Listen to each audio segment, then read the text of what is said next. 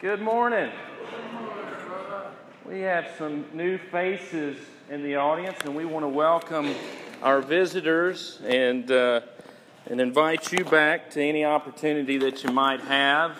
And we don't always have the best band in town, as you've probably noticed, or the best coffee, or the best preacher, but we do have the love of Christ in this church. And that makes a difference. And I'm thankful for the difference that all of you have made in this season with the toys that were mentioned earlier. And also, thank you to all who took a name from the nursing home and brought gifts this morning for me to return to the nursing home with. I really appreciate your generosity in helping those who are sometimes forgotten.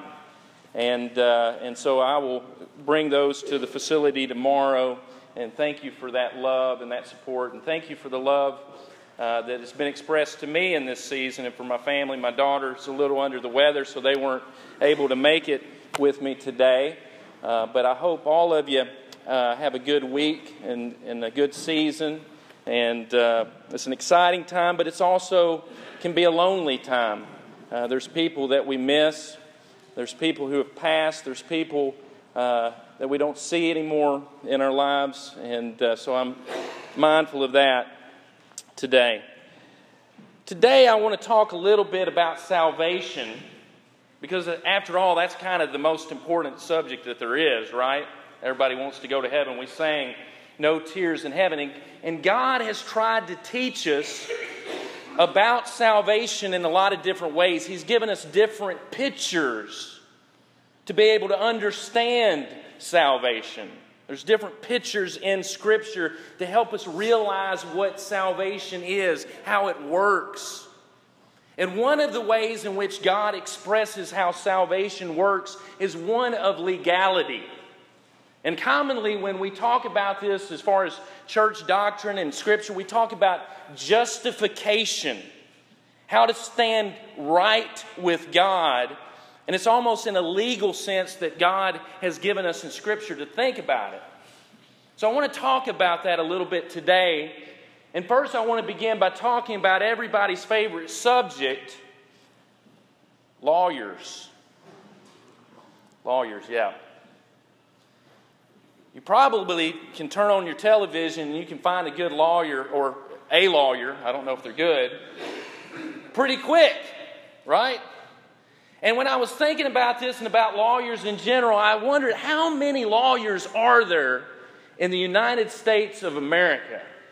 And what would that say, not about the lawyers, because they're just kind of feeling the need, but what does that say about us as a country? But this is how many lawyers are in America right now practicing law. Some of those have been disbarred. But 1,116,967 lawyers running around. What does that tell you about us? That we are litigation happy. We like to sue. We like to get into a court of law. We like to have our day in court. Now, some of that I'm not knocking, because sometimes that's what you got to do. And in fact, it is a constitutional right to have a lawyer. It says in the 6th Amendment, in all criminal prosecutions, the accused shall enjoy the right to a speedy and public trial by an impartial jury of the state and the district wherein the crime shall have been committed, which district shall have been previously ascertained by law, and to be informed of the nature and cause of the accusation, to be confronted with the witnesses against him, to have compulsory process for obtaining witnesses in his favor, and to have the assistance of counsel for his defense. So it's a guaranteed right that if you get in trouble, what are you going to get? You're going to get a lawyer. Someone to help you in the process of law, because there are a lot of things. It's thorny, it's difficult, it's complicated sometimes to get a fair shake in a courtroom. But let's admit it. Lawyers don't have the best reputations, do they? They don't.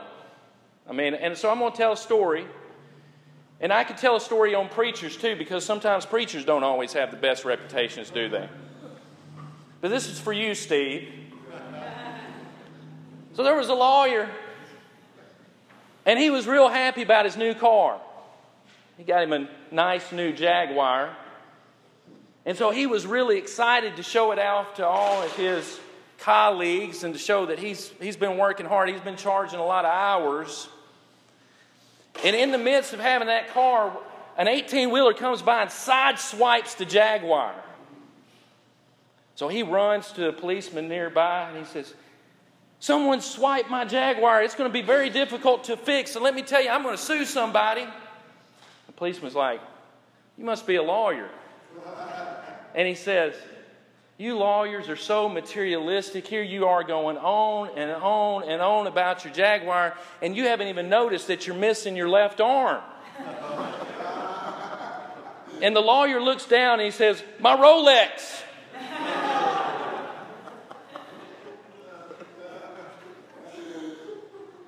This isn't a Rolex, by the way. There's another story of Ulysses S. Grant. He goes into a tavern. It's a cold and wintry night. And there's some lawyers over by the fire. And one of the lawyers speaks up and says, "Look, that man looks like he's been through hell." And Grant responded, "I have." And they said, "Well, what's it like down there?" And he said, "Well, it's much like the same. A bunch of lawyers are nearest the fire." Lawyers don't have the greatest reputation, but you know what? There may be a time in your life where you need one, right? And there's a wise saying that says this: a man who is his own lawyer has a fool for a client. And why do we talk about lawyers? Why are we talking about this? Is because all of us in some sense demand and desire justice, don't we? We want to be treated fairly. We want to have liberty. We want to be treated with respect, equity. And sometimes there has to be adjustments made in the court of law because someone's been wronged. Right? There has to be reparations made because someone has been wronged so much, has been grieved so much, that it takes the law to step in and to make things somewhat right. It's the assignment of merited rewards or punishment. And you know what? God is a God of justice. It says in Isaiah 30, verse 18, "Therefore the Lord will wait, that He may be gracious to you, and therefore He will be exalted, that He may have mercy on you. For the Lord is a God of justice. Blessed are all those who wait for Him." And when we think about God's desire and God's demand for justice, in some sense we're happy with that. In some sense we want that. But at the same time, when I begin to reflect on my life and who I am and what I've done, there's people I've hurt. There's people I've wronged. And then all of a sudden I find myself on shaky ground because the God that I want to make things right has to make things right with me. So how do we do that? And in 1 John chapter 2, it gives us this picture. And it says, my little children. And John is writing in an endearing way. He's writing this because he loves them. When you receive a letter or when you receive a message that's rooted in love, you're going to read it, aren't you? You're going to respect it. You're going to know what's in it. And he says, "I write to you," listen to this, "that you may not sin." And ultimately, isn't that what this life has trouble with, is sin. And what we all have trouble with. And what is sin? A lot of people don't like to talk about it anymore. We've gotten too good for the word. We call it other things. But actually sin is insubordination to God. It is a rejection of God, who He is, and His will for our lives. That's what sin is. I'm going to do it a better way. I'm going to do it my way, and I don't have to obey God. And it says in 1 John 3:4 that everyone who commits sin is guilty of lawlessness. If you're a sinner, like me, you're running around with your own law. You're making up your own rules. And by virtue of that, you're rejecting the one who truly has that power and that authority. We're lawless. And what does it do to us? It separates us from that which is good, from the life giver. It says in Isaiah 59, listen to this, "Behold, the Lord's hand is not shortened, that it cannot save, nor His ear heavy, that He cannot hear, but your iniquities," or sin, "have separated you from God, and your sins have hidden His face from you, so that He will not hear. For your hands are defiled with blood, and your fingers with iniquity, your lips with spoken lies, your tongue has muttered perversity. No one calls for justice, nor does any plead for truth. They trust in empty words and speak lies. They conceive evil and bring forth iniquity." Does that sound familiar? That's what sin does. It separates us from the life giver. It separates us from God. It separates us from each other. And it separates you actually from who you really are. That's what sin does. And it ultimately condemns us in this life and in the life to come. And it would be a very sad verse if that's where it ended, right? If we were just left with the existence of evil. Because all of us agree that there's evil in this world, don't we? There's evil, there's something wrong, there's something broken with us. But John doesn't leave it with just the brokenness. John doesn't leave it with just the evil. He goes on to say this, if you do sin, then guess what? It says you have an advocate. An advocate, and that word advocate means to call to one side, someone who is capable of giving you aid. And usually it was used in the context of a court of justice to denote legal assistance, counsel for defense, one who pleads another's cause is what an advocate is. Someone to make intercession for you. And isn't that good news? That because we are sinners, Christ has volunteered Himself as our advocate. Someone to plead our cause to God above. And isn't that who Jesus is?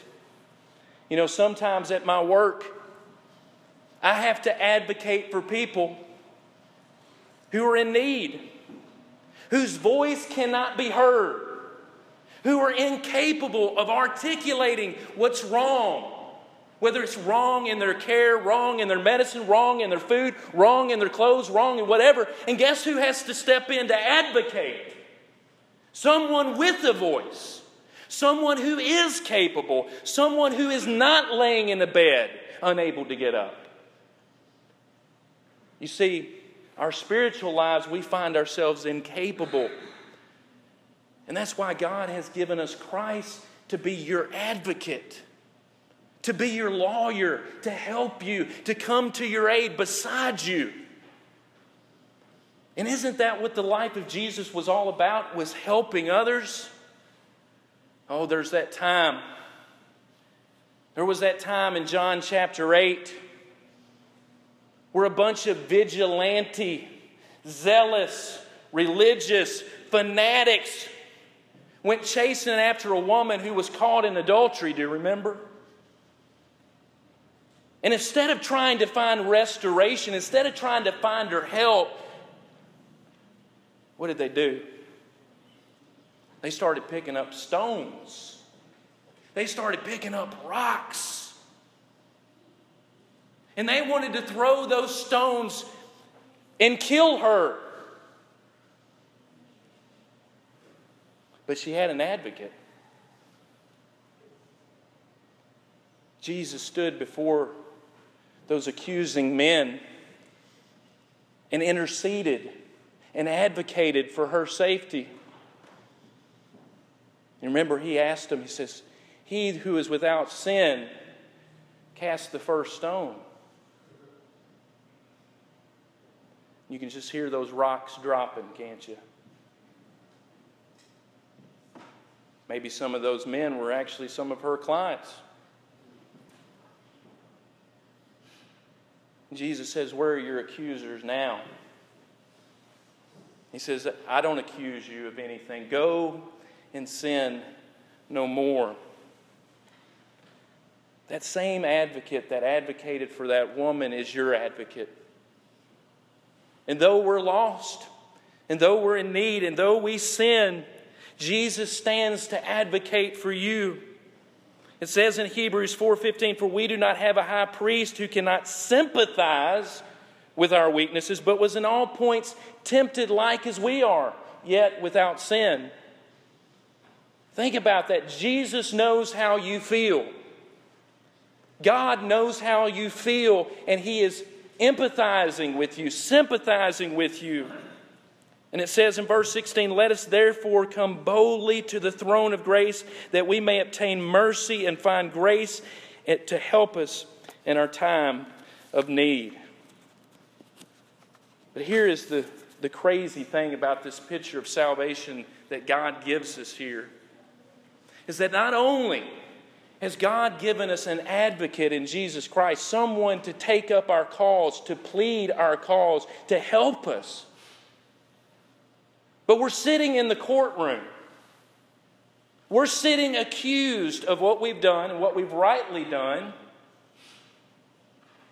And our advocate gets up and takes our place as the criminal. And that's what it says in verse 2. And it uses this lofty term. "And He Himself," speaking of Jesus, "is the propitiation for our sins, and not for ours only, but also for the whole world." And what that word propitiation means is that Jesus literally stands and appeases the wrath that is due to us as sinners. He bears it in Himself. Your advocate stands on trial for you. And ultimately we find God taking responsibility for my sins.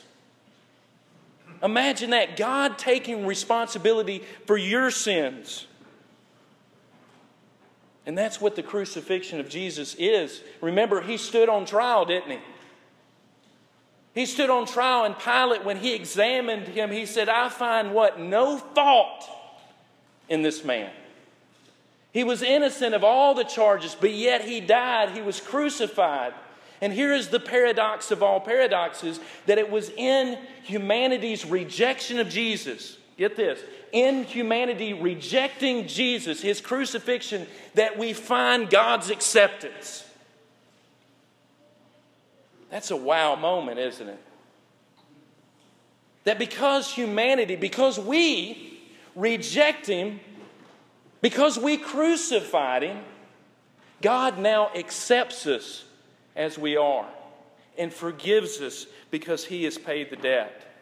And it says of Jesus that He bore in His own body our sins.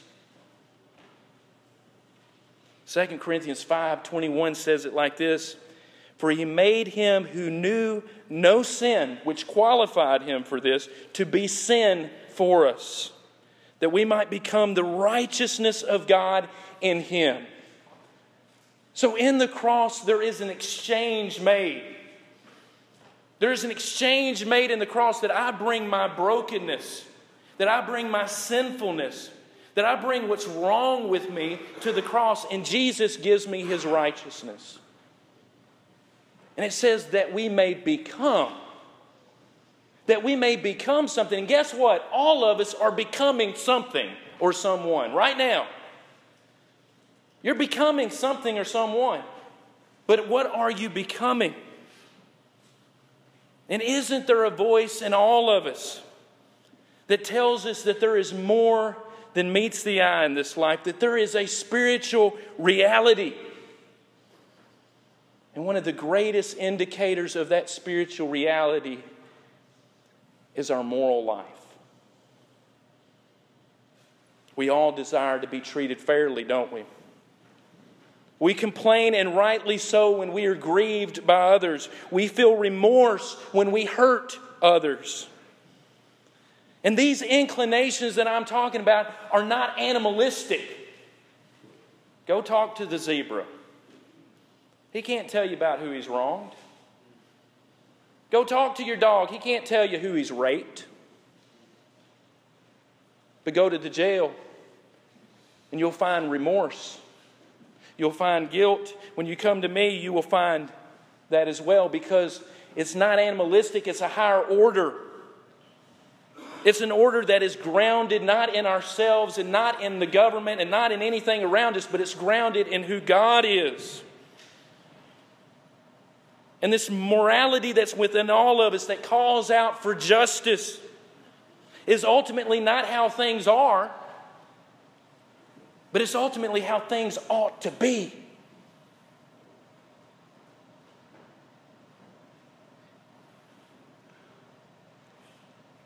And there's one person who will be standing where things ought to be. And that's Jesus of Nazareth. And the center of how things ought to be is Jesus. His goodness, His remarkable life, His forgiveness, His love as a sacrifice, as an example, His death, burial, and resurrection.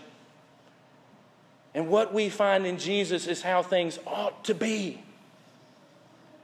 How I should treat my neighbor, how I should pray for my enemies, how I should love my wife even as myself, even as Christ loved the church.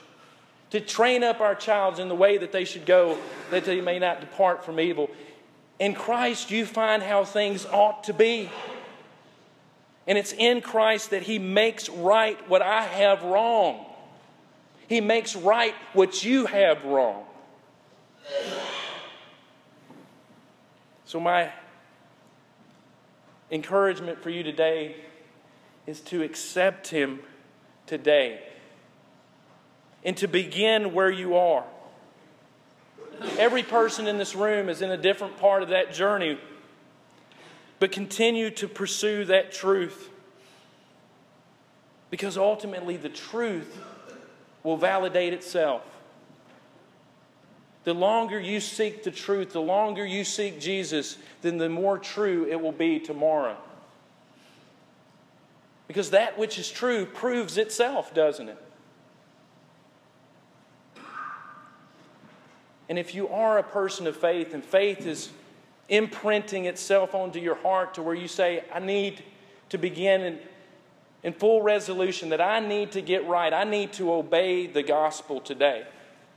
The Bible says that begins in that faith, in that awareness of who Jesus is, of who God is. And without faith, it's impossible to please Him. It begins in that faith and in that awareness of that spiritual reality. That spiritual reality of who I am and who I need to become. And we turn from those sins, that transgression, that lawlessness, that rebellion.